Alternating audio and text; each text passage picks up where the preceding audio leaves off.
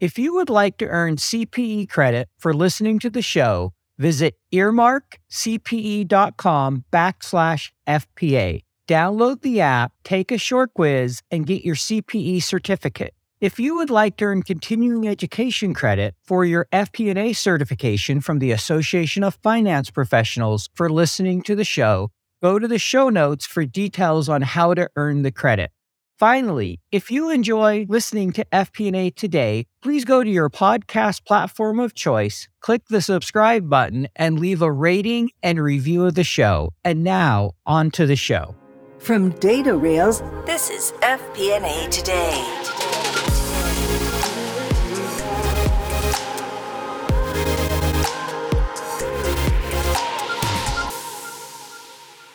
Hello, everyone. Welcome to FP&A Today. I am your host, Paul Barnhurst, aka the FP&A guy. FP&A Today is brought to you by Data Rails, the financial planning and analysis platform for Excel users. Every week, we welcome a leader from the world of financial planning and analysis. Today, we are thrilled to welcome to the show Taylor Ostott. Taylor, welcome to the show. Hey, thanks, Paul. Happy to be here. Yeah, we're really excited to have you here with us. So just a little bit about Taylor, and then we'll jump into some questions. He comes to us from Scottsdale, Arizona. Used to be my stomping grounds. I lived right in that area. So great location. He's currently the vice president of finance at Dashlane. He earned his bachelor's and master's in accounting from U of A. And he's previously worked at such companies as GoDaddy, Honeywell, and EY, among others. So we're going to kick this off with a question that we've been using lately that we like to ask people.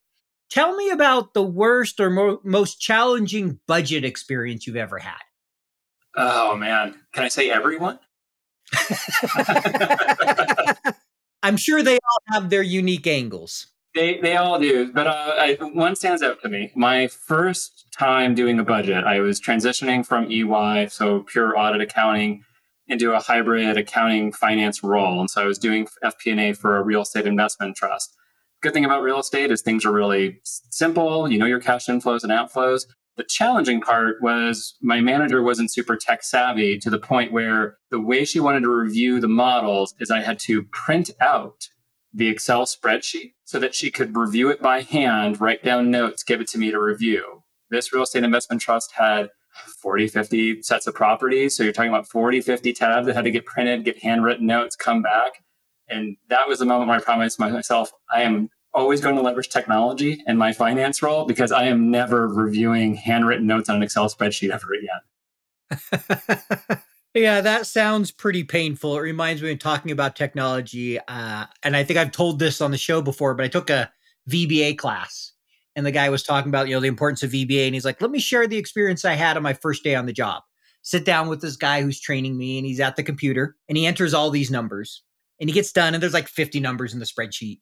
And he goes over to his 10 key calculator and he adds up all the numbers and puts the answer in the bottom of the spreadsheet. And the guy that's watching him goes, I'm pretty sure it'll sum that up for you. He's like, I don't know about that, but this is how you do it. And just moved on. That's great. Talk about the height of inefficiency. Like, you could save yourself some time there, but sometimes people are set in their ways. So I think you answered the next question of what you learned from that experience to leverage technology. Great answer there, and it is so helpful. Definitely something we should all be doing. So why don't you go ahead and now tell us a little bit about yourself, your background, and what you're doing today? Yeah, so I appreciate the intro, and I think you nailed it pretty well. So just to give it a little bit more color, I originally went to school for psychology just because I was interested in how people think and how people decide. And then I realized that I didn't want to do anything with that longer term. So I made a shift into business and ultimately accounting. Started doing public accounting, thought it was a great environment, great people, just not for me because it's a lot of pointing out problems and not a lot of solving it. So I just gradually made my way over into the FP&A side of the house where I could leverage some of the things that I learned about decision making and how people think, but also start to leverage some of the business stuff as well. Bulk of the career of that was at GoDaddy. I joined a year before the IPO, was there for 8 years where we scaled from $1.5 billion revenue to about $4 billion revenue. By the time I left, I was supporting about $1.5 billion of that $4 billion, running a team of about 14, and that's all from starting as an individual contributor. So not only was I part of a business that was going through a lot of growth, but personally had to go through a lot of growth. And then I got the opportunity to come to Dashlane and start building things again. And that's really the most fun part of this job, is not only building up the finance team, but building up the finance acumen of those around you so that folks can appreciate how what they're doing ultimately delivers for the business and then delivers for the customer. Yeah, so it sounds like you've definitely had that experience of not only building the finance department, but seeing a company building, right? Obviously, GoDaddy went from private to a $4 billion company. That's substantial growth. And you grew from being an individual contributor to, as you mentioned, 14 people. So any kind of key takeaways from that experience, maybe one or two things that you've taken with you and that help you in that building process? One is that change is scary for everyone, but it's also inevitable. So one of the best things you can do when you're part of that high growth, whether it's personally or as part of a company or both, is to be that rock and say, look, things aren't going to be as bad as we think they're going to be. They're probably not going to be as great as we think they're going to be. But the one that we can count on is that things are going to evolve. And once you start to put some characteristics around the change, so it's not just unknown change, but it's change in a direction or change to a process, it starts to become a little bit less scary, right? The whole idea of naming entertainment.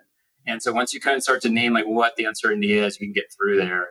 I think the second thing, especially when you're talking about developing in your career, is learning how to develop others around you. Because for so long, especially in FP&A, what you're valued for is your spreadsheet modeling, your partnership. But as you're moving up, you really have to build up those around you and teach them and delegate, and most importantly, let go. And it's a little bit scary because the thing that got you to where you were lauded for all these things, you actually now need to exit those conversations altogether and trust your team to go do that. And just building that muscle of, okay, how do I train people to do things and also appreciate they're going to do it in their own way? That's actually how you could start to grow, because once you're able to let go of all the things from where you were, you're able to reach new heights. That's definitely a lesson I think any of us that have gone from that individual contributor to manager have had to learn. As you were saying that, I could think back to conversations, and I still remember the time when I was like, okay, let it go. As long as they meet the requirements, let them figure out how they're going to do it instead of telling them how to do it. You think your way's best sometimes, or you want to control it, you know what people like. And if you have someone you trust, you have to learn to let go. Otherwise, you're not going to keep them. 100%. And there's two things that really helped me with that, because I admit I was not great at it to begin. One was I actually had a Post-it note on my desk and it said, wait, W-A-I-T. Why am I talking? And I kept reminding myself, I don't need to say things. I can let it go. And, once you kind of appreciate that you don't have to fill the silence with your words, you can let others kind of fill it. It becomes a little bit easier. The other thing that really, really helped was remembering that what a manager's role is ultimately is to be really clear on what the outcomes need to be. And then you're allowed to be really light on how. And I think that's to your point of, how you let people do it in their own way. Is say, look, I may have done it differently. I'm going to suggest it because that's what works for me. But ultimately, it's your call, because this is what I want to see at the end of the day. And once you can master that balance of really strong on the what, really light on the how, and then appreciate that you don't always have to say things that are coming up into your mind, delegation's really easy. I still have a lot of room to work on that. Probably why I'm doing my own thing instead of, being a manager with a bunch of reports. But that's another story. We won't get into that. Next question I want to ask you here is, you run your own blog. As I was looking at the blog, there was a statement you made that stood out to me. And I'd like to talk a little bit about it. You made the statement that finance is more than dollars and cents. And you went on to say it's about making the right trade-offs at the right time. And then you said, so you spend a lot of time studying organizational design, decision-making, psychology, and strategy. So can you elaborate on that, kind of that statement, the belief, and what you meant in that? Yeah. So to the first part of finance is more than just dollars and cents. Similar conversation, right? When you're early in your career, you spend so much time in the spreadsheets that the spreadsheets become the product. Like that's what you're delivering. It's what's what's there is what matters. And as you move up in the career, or even as you're part of a growing company, you start to appreciate the spreadsheet is just the map. It's not the territory. And if all you're focused on is getting the spreadsheet done, you're going to be really disappointed if it's an annual budget when January 2nd comes around and a lot of things that you thought were going to be true are wrong. And so what I came to appreciate is the value of finance is not the numbers that get codified in the spreadsheet, but it's the thinking that fills those numbers in. Because once you start getting folks to imagine scenarios, they can not only appreciate what's expected of them, but they can also pivot as things change. Again, every year, the budget's going to be wrong as soon as the year starts. Sometimes it's wrong in your favor. Sometimes it's wrong against your favor. But ultimately, you want to understand where those strengths and weaknesses are. And it's more important that the business understands that so they can make decisions. So then the other way to think about finance is that trade-off piece, which is we live in a constrained environment. Whatever industry that you're in, there is not unlimited funds. There's not unlimited resources. One way I've always framed this is that there's more good ideas than there are resources to supply them. Whenever we're talking with our business partners about what they want to go deliver, the ultimate constraint is we can't do everything. And so every conversation in finance is really a conversation about trade-offs, whether it's, are you going to take budget from this part to do this? Or even if you're getting incremental dollars to go deliver something, that came from something else within the business, whether an opportunity that could have been spent on something or literally taken from one other department. And the more you can appreciate that this system exists and you're moving things around to try and optimize and prioritize, it becomes a lot easier to have those discussions. And I think that's where then all the social skills come up. You get to a certain point in your finance career and it matters less how good you are at finance, and it matters a lot more how good you are at managing people. That's managing up, managing laterally, managing down. And so having an appreciation for how people think, how organizations think, which is totally different. Departments don't think like individuals. They have a different mindset altogether. But if you can see through those things, you can kind of help guide people and teams to ultimately make those good trade-off decisions. Thank you. I appreciate that answer. And I love where you brought in the constraints, right? The reminder that there's always more good ideas than there are dollars. And the other thing that I was thinking about as you said that, when you talked about, hey, the spreadsheet, right? The spreadsheet is only a representation. There's so much more than that going on. And we had a guy on the show by the name of Jim Cook, and I really liked the way he framed this. He said, the spreadsheet is not your product. The insights and actions derived from the spreadsheet are your product, basically. Like, what are the things you're doing because of that that's helping you make those decisions? Not, hey, look, I made this great spreadsheet. Everybody check it out, which is often what we think early in our career. Oh, I use this really complex formula. Isn't it awesome? It's like, could you please simplify that formula? Nobody understands it.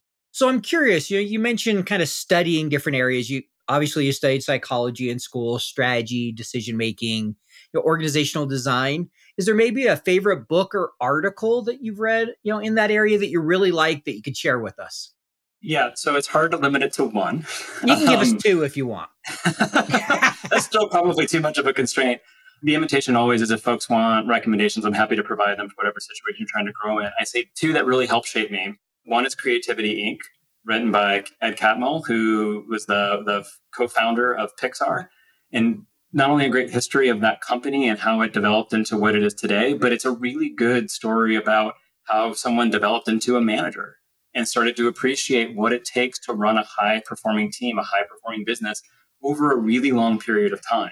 So that one was really influential because it talked to, okay, anyone can learn these management skills if you're willing to experiment with it and appreciate what the ultimate goal is. And then from a psychology standpoint, Thinking Fast and Slow is one of the best ones out there.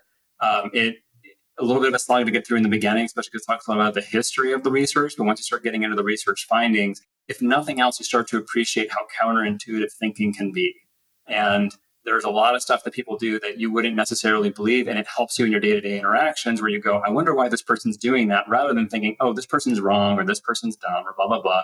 You start to think, oh, no, there's actually structures and systems in place that help guide this thinking. And once you can see those structures and systems, you have a better chance of being able to upend it and help insert some new thinking into that process. Great recommendations. I'm a big fan of Thinking Fast and Slow, and I do have that book on Creativity, Inc. I'll have to add that to my list. So thanks for sharing. And I totally understand limiting it to two. It all depends on situation, and it's really hard to do. But I was just curious what a couple of your favorites were there. So thank you for indulging me. Earlier this year, I think it was February, you wrote a blog titled 8 Lessons Learned the Hard Way, Reflection from 8 Years at GoDaddy. So can you tell us a little bit about why you wrote that article and what you were hoping others would get from it? Yeah, you bet. And quick clarification, I think I actually wrote it 2 years ago because I was still at GoDaddy at the time. What I normally do is every year at a company, I step back and just try to reflect on things that I learned. And I realized, oh, wow, 8 years is a really long time. And so I tried to kind of go back through all of my notes and document exactly what it was. And as I was looking, I'm going, oh, there's some really interesting things here that has shaped how I think about running a team, running myself, developing as a professional. And I wonder if it's worth going ahead and sharing it. I'd already been sharing posts for a while. It was part of just my own journey of trying to clarify my thinking. It was really for an audience of one. And I occasionally pick up a few subscribers here and there who also want to read it. But that one was just kind of a good culmination of like, here's some real quick lessons that I learned, and hopefully it'll be helpful for you as well. Got it. That makes a lot of sense. And I've heard other people say that really writing can really help clarify. I know when I've done it, it's definitely helped. I'm not the best at always writing it down, but I think there is something that is really helpful to have to write and think through something, because it forces you to think beyond just the general depth we go to. And so in the article, there are a couple things you wrote. The first point you said was titles unlock doors, but that doesn't mean you'll be invited in. I'm sure there's a story behind that. So can you talk to a little bit about that point and, kind of how you learned that? Yeah, the hard way is how I learned that one. Unfortunately, that's many of us. Yeah. So look, like any young, ambitious professional, I was a bit title hungry. And so I had been at GoDaddy for, I think, a couple of years at that point, and I was supporting our customer care organization. I had taken over for a team of 3. I was doing it as an individual contributor, and I was doing it as a senior analyst, whereas the prior team had a director and a couple of senior analysts. So after doing it for a little while, I'm like, it doesn't seem fair that I'm a senior analyst and this whole team was running it and I'm doing the same thing that they were doing. And so I got it in my head that I should really talk to someone. And so I went and talked to my boss's boss about it and was picking his brain of thought I could kind of get him in there and say, look, this team was running it. They had a director. It's kind of a director role. Don't you think that I should be a director? Make, nudge, nudge. And he just looked at me really calmly and he said, I can give you any title you want. It doesn't mean that it's going to make any difference in how people hear you. At the time, I remember thinking, okay, I don't know if that's true. But the more I thought about it, the more I was like, oh, you know what? There is actually something to that. Because if I get that title the next day, I'm still who I am. And what he was trying to teach me was, you're doing some of the work of that role, but really the higher up titles are something that's earned, that the people see you in that light where they're not looking at you just to get the work done, but you're actually going beyond the scope of the role.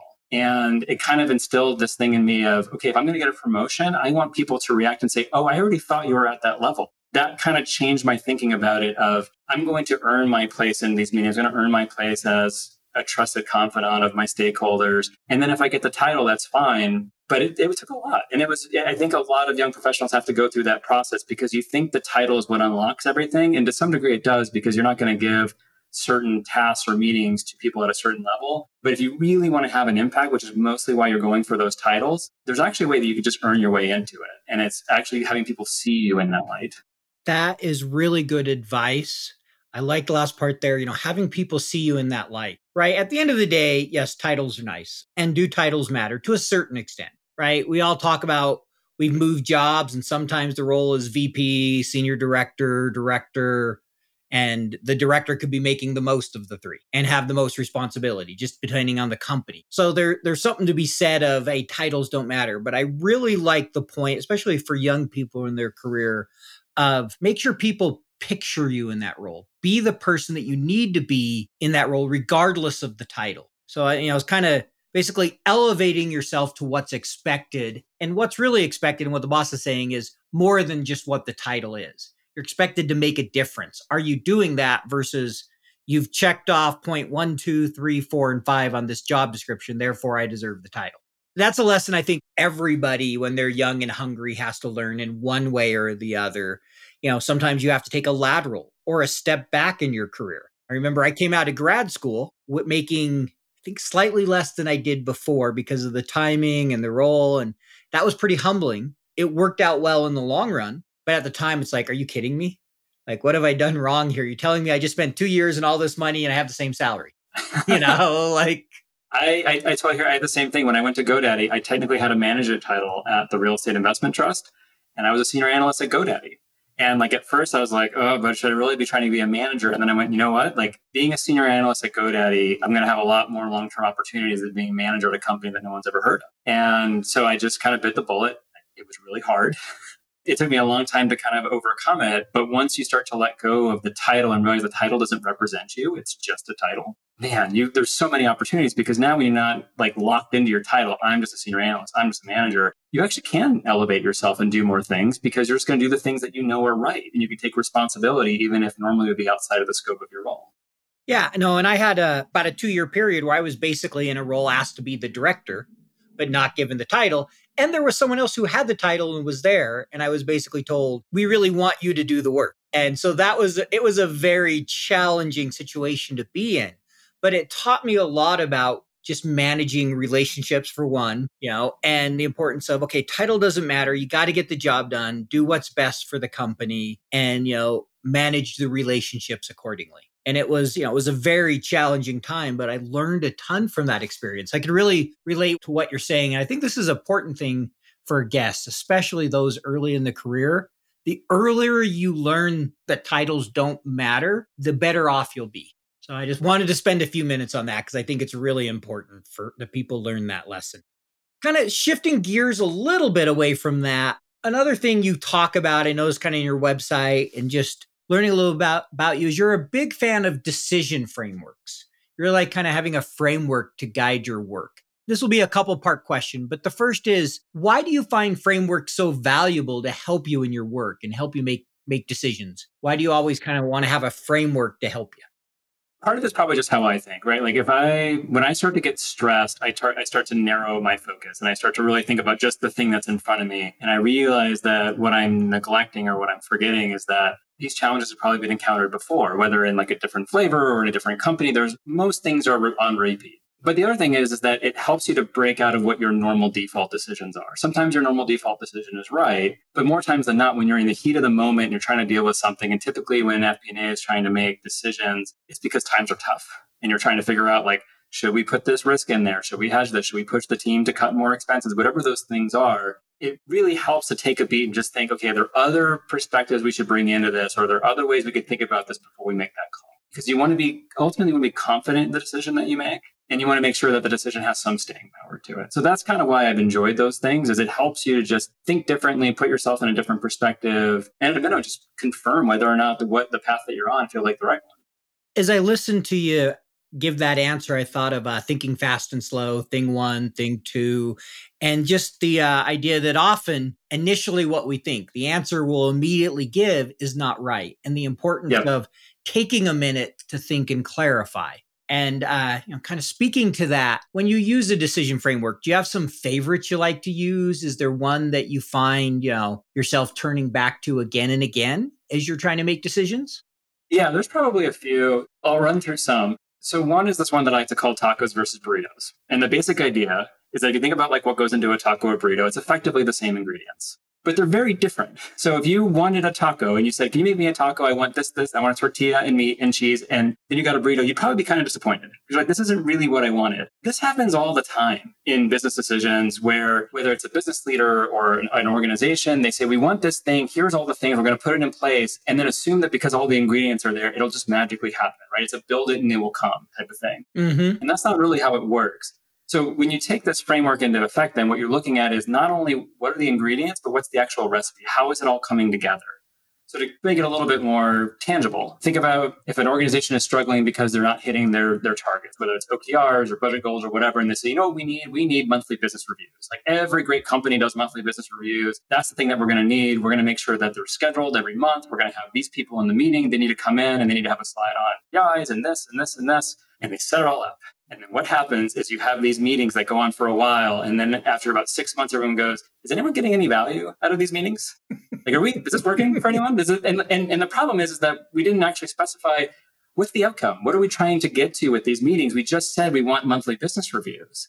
And if it was as simple as we want to make sure that those targets are achievable, do you need to bring the whole organization in for a monthly business review? Maybe, maybe not. But just kind of splitting the recipe and the ingredients and making sure both are fulfilled, you have a better chance of getting what you want versus just getting something that is related, but ultimately isn't going to satisfy you. I like the example you gave there, the business reviews, because often we think, okay, we need to have a meeting for that without really thinking through what's the objective? What are we ultimately trying to accomplish? Not just, well, hey, we need to hit our numbers, therefore we need a meeting. Let's go. Yep. That's right. So another one that I like, and this is more for business partnership, is I basically frame it as there's no such thing as a safe choice. I wrote a post called They're Only Chasing Safety where I talked about this, but effectively the idea is that typically we are attracted to the safe choice because it feels like the one that is the least likely to get us in trouble, whether the business won't fail or the budget won't be wrong or whatever it is. And the reality of those things is like the safe choice is actually typically the least safe choice. It just happens to be the consensus. And so Howard Marks, famed investor, has this 2x2 of non-consensus consensus and then right or wrong. And his basic idea is if you want to have extraordinary results, you have to be right and you have to be non-consensus, because if everyone's doing it, you can only have a small piece of the pie. And conversely, if you want to be average or slightly below average, then you should follow the consensus, because then whether you're right or wrong, the actual disparity between those two results isn't very much. But more times than not, when we're making these kinds of calls, we're not striving for average, we're striving to be better. But then you have to push past what is perceived to be as the safe choice. So a really great example of this, and this is now dated a little bit, but back in 2020, Pro Football Focus, the publication, put out this statistic that basically said, hey, when it's third or fourth down and you only have a yard or two to go, the play that has the most success to get a first down is a quarterback sneak. And it's run 10% of the time. What most teams do is they either do a non-quarterback run or they do a throw. And those have far fewer success rates. And they posited the reason why most coaches probably do it is because it seems like the safe choice. If everyone's doing it, then you're probably not going to get called for to be fired when you lose the game. But then you see things like the Philadelphia Eagles who are out there running the tush push every single quarter when they're on a 4th and 1, and they're having a lot of success. So there's this idea of sometimes you have to break past what feels safe if what you really want to have is a good outcome. And that's that same idea of tacos versus burritos. You're picking safety because you want to be good, but being safe isn't good. Being safe is average. Great example there. I love the football example of bringing in that and the tush push. And another one I'll share is implementing a new tool, whether it be an FP&A platform, an ERP. I've often heard nobody got fired for implementing XYZ, right? It's the safe choice, whatever that tool may be. And ultimately, that may be the right choice in your situation, but you need to step back and ask yourself, why am I doing the safe choice? Exactly. And I really like that. The risk and the going against the grain, so to speak, going with the non-consensus is when you can achieve great returns.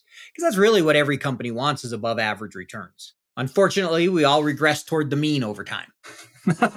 As is often the case. Yes. That's why it's the average. Very well said. You know what it is like. 13 different spreadsheets emailed out to 23 different budget holders. Multiple iterations, version control, errors, back and forth updates.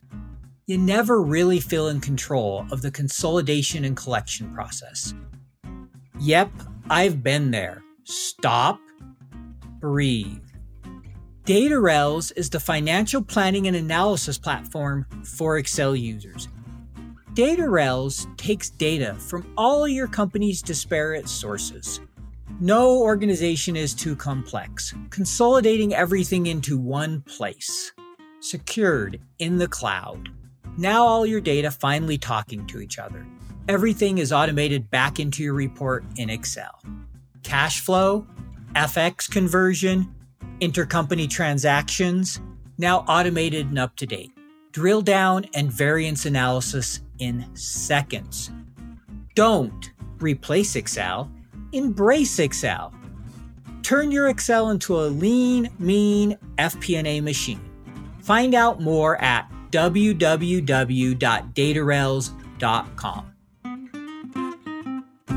So the next thing I want to talk about is a little bit about team building. I know we have many of our listeners who are in the process of building their teams, trying to make sure they have a high-performing team. So can you share your thoughts, from your career? What's worked for you to build a strong team? What's kind of maybe some of your secrets to making sure you get your team performing well? Yeah, so we talked about one, which is the delegation. Strong teams are ones that have ownership. And it's really hard to have ownership if your team doesn't own anything. If they're part owners, or if they're only seeing pieces of it, the odds that they're going to have an ownership mindset attached to it is pretty low.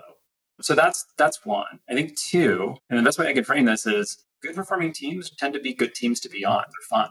Fun has different flavors depending on the makeup of the team, but ultimately it's folks working with folks that they like, whether they can learn from or they're having a good time.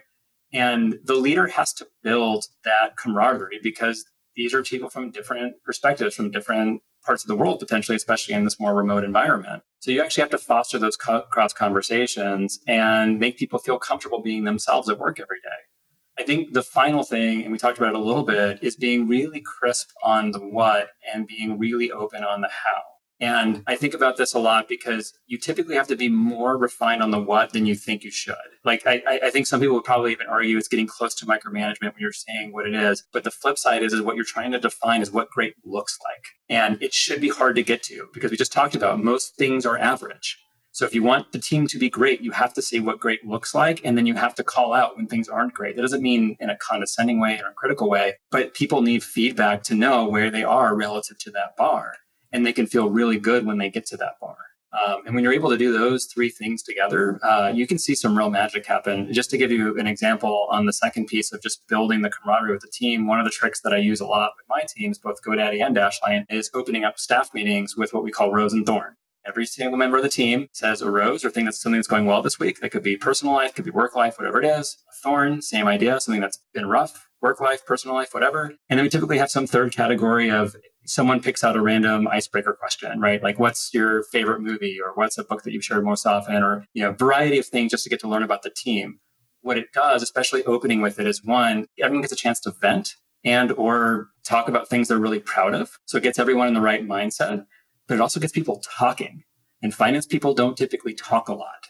And so, but if you open your meetings with that, people are already in the mode and you can start to see conversations happen more organically. I used to hate that I'd run staff meetings and I'd talk for a full hour. I was like, guys, you got to have questions. You must have things that you want to talk about. Why am I the only one talking? But once I started getting people to talk at first and also help surface up the things that were on people's minds through rose and thorn, you started to see these things come up a lot more organically. So that's just one thing. And it can be little stuff. But if you just observe your team and you see where they are, and then you just figure out, how do I build them up so that they are seeing where greatness is and then ultimately getting a leg up to be able to reach it. Got it. I like the rose and thorn. That's a good one. I know someone who did one where they started doing the first 8 minutes of every meeting, get your gripes out because then we're done. One, it got people talking, but it also helped them realize that, okay, we can't solve most of these things. So we're going to park them after a certain amount of time. And so that's another one that I knew someone used to, quite a bit of success. But I agree with you, getting them talking. And I like that you've talked about you're wanting them to do something they're passionate about or something they've done well, not just dwelling on that negative, but trying to bring in both sides, get them going, and then making sure you give them an expectation of what great looks like. Often people don't know. They like, okay, well, I just got to meet the requirements of the job. Well, no, great means you're really being proactive and you're going beyond that. And how can you optimize processes and improve things so that you can provide more value to the business, whatever that may look like, depending on your organization. That's right. So this is a question we like to ask everybody. Tell me about a time in your career when you experienced what I'll call a strategic moment, right? A strategic insight that later empowered you to drive change within the organization. Yeah, so here's one. Back when I was supporting the customer care organization, we were recently going through a transition. The old care leader had exited. We had brought in a new leader. And one of the things that he was responsible for was rebuilding the morale of the team. Customer support is a really tough business to be in. You're listening to your customers gripe all the time. You generally have high turnover. But GoDaddy had really good marks in terms of employee satisfaction, but in recent years it had fallen. So this leader was like, okay, we need to figure out what's going on. And we kind of started doing some listening tours. And one of the things that came up was the compensation plan. And there were a lot of complaints about that, which has financial implications as well as employee implications. So the initial proposal was put on the table is, okay, we have to completely redo the compensation plan because everybody hates it and they're upset. And once we fix this, everyone will be happy. And, this is where your tacos and burritos things should start flagging, where it's like, wait a minute. Are we sure? So we just double check. So I actually went and grabbed a few support agents myself and was talking to them. And what I found was it wasn't the structure of the plan they hated. It was the fact they couldn't see how they were doing during the month. It was a monthly compensation plan, but they wouldn't know how they landed until the end. And they were keeping spreadsheets off to the side, trying to manage it themselves. So we realized, oh, wow, we can actually turn things around. Zero investment in the compensation plan other than building them a dashboard that they can go look at. And that, amongst other things, started to really turn the entire organization around. And it set us up for success because we didn't have to go ask the company for any money. All we had to do was really dive deep into what was driving the business and then figure out, okay, how do we make this better? Visibility of comp plans is huge. is one thing. I've definitely learned that, having calculated them for a number of years and having those calls. And salespeople hate when they can't understand what they're going to earn.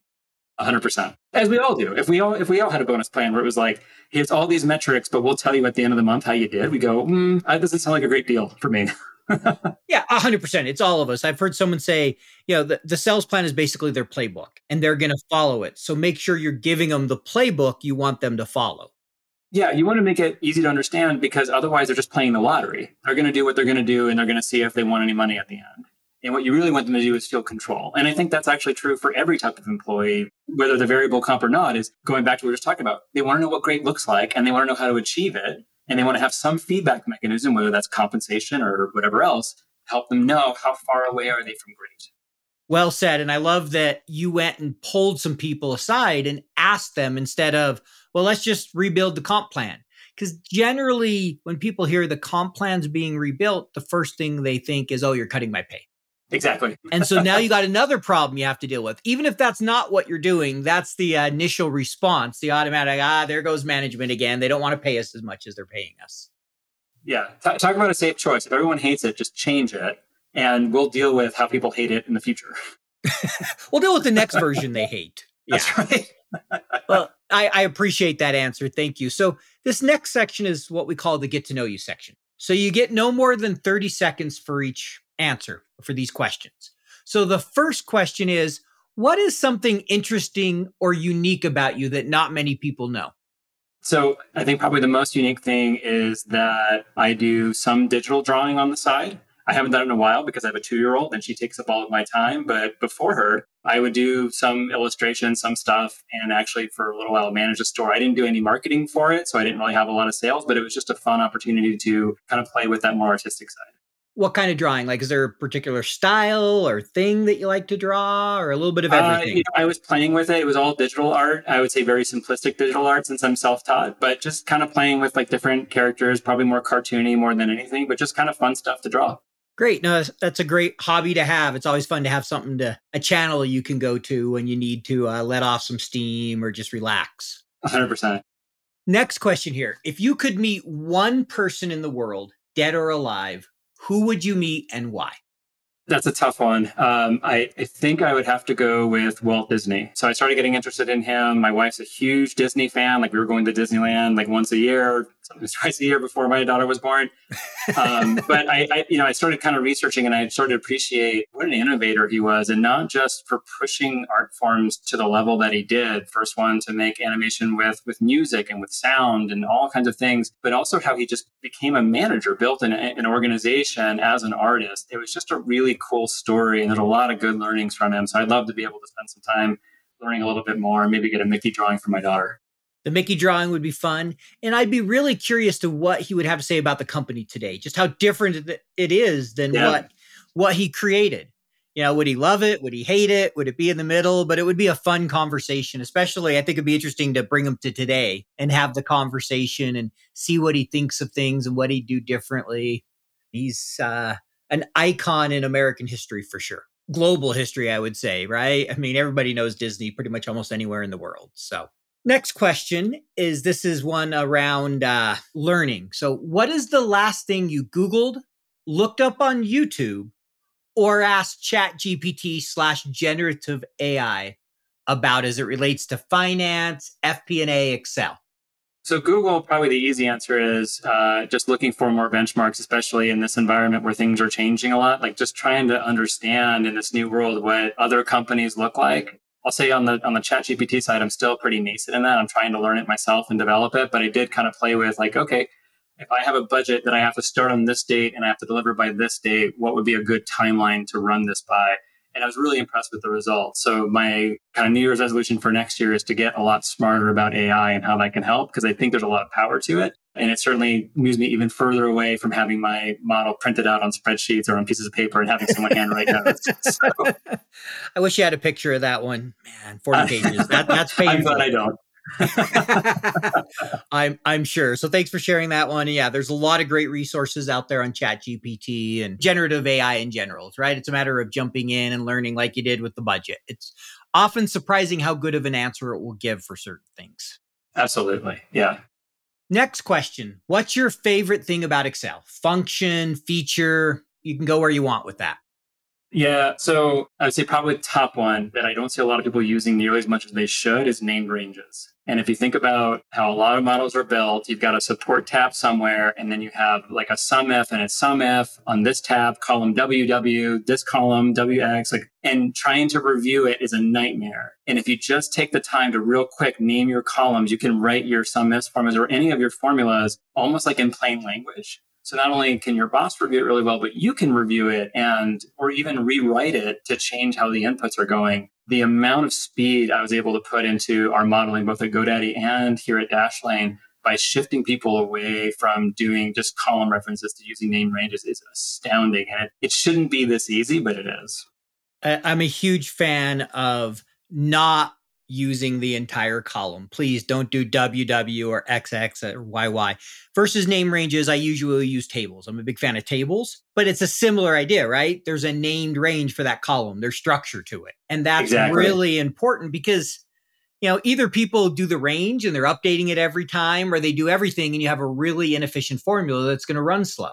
Exactly. I'm with you on that. Name ranges can be very helpful. I love them when I'm trying to create dynamic lists and different things to use name ranges with offset or different ways to make it dynamic. And it's getting easier and easier with all the new formulas they're coming out with. Absolutely. Good answer there. I will agree with you. Please no WW, people. Just don't do it. So we're coming up on the end of our time here. Just have 2 more questions for you before we finish. So the first one, if someone was starting their career in FP&A today, maybe fresh out of college, what's the advice you would offer them? I think it speaks to what we were talking about before, is really working on your communication skills. That comes in a few different flavors. One is just simplifying what you're communicating, especially when you're younger in your career. Your instinct is to talk about everything that led up to whatever it is you're going to present, instead of just giving the conclusion. I usually frame this as you got to sell the brownie, not the recipe. No one cares how you built it up. They just want to know what the answer is. And just focusing on brevity and simplicity, I think is a big one. The other one, and maybe you wouldn't call it communication, but I think I would, is make sure you're building for your audience, not for yourself. Whether that's your models, your emails, whatever it is, think about how your audience is going to react to it or how they're going to read it and build it for them. If your audience is not really Excel savvy, don't build a complicated model. It doesn't matter how accurate it is. They're not going to understand it. And that's going to be hard for them to ultimately commit to it and sign up for what's in there. Simplify it so that they can understand. And you're going to have a lot more power and quite frankly, a lot more trust across your career, building for those around you rather than building for yourself. Great advice. I'm hearing in there, keep it simple, learn to communicate with people, learn how to build for them and understanding your audience. And those are all really important things to do and something we often struggle with early in our career. I like the brownie analogy. I'll use that one. The one that was taught to me was called bluff. Bottom line up front. Bottom line up front. Right? Just get to the point. And I had a VP that looked at me, a general manager, and he basically said, Paul, I'm going to teach you this principle. He's like, and then you can add all the details you want after that. And it was very clear in the way he said it. I won't read it, but just knock yourself out because I know you're a detail person. And it was like, oh, thanks. I had similar advice, although I didn't get the bluff acronym until actually this year. It's the first time I've ever heard it. But the advice that I got from one of my executives was, I only want to see one slide. You can have as many slides as you want behind that to support it or to help answer questions. But I want you to present to me like you only get one slide. And man, forcing yourself into that box was really hard. Once you can do that, you can really clarify your message. And it gets a lot easier to say, is it important enough to go on this one slide? It goes back to probably in the business world, my favorite quote at this point. Complex is easy, simple is hard.